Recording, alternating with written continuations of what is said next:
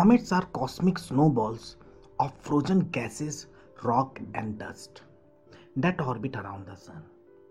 When frozen, they are similar to size of a small town.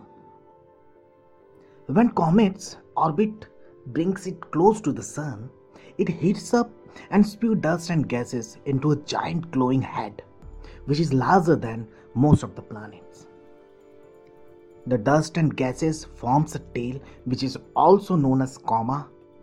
It stretches away from sun for millions and millions of miles.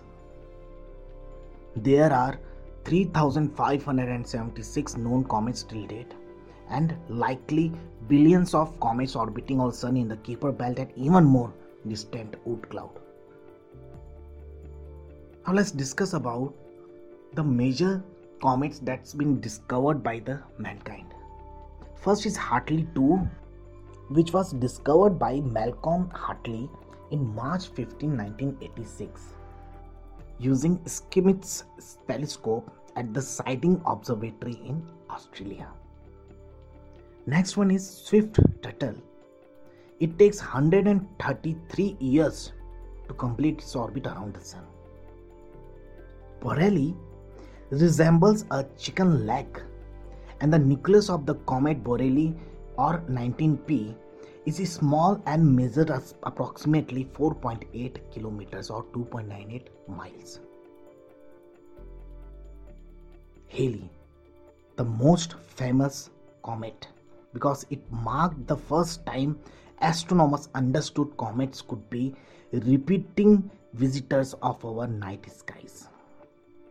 Until the time of English astronomy, Edmund Halley, 1656 to 1742, believed that comets were to make only one pass through the solar system.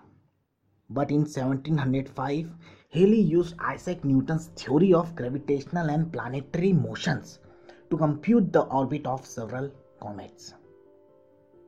In ancient times, like in Dayuk's tapestry, it shows people looking at what later to be known as Halley comet, as you can see here. Each time Halley returns to the inner solar system, its nucleus sprays ice and rock into space. This debris stream results in 2 weak meteor showers each year. Eta Aquarids in May and Orionids in October.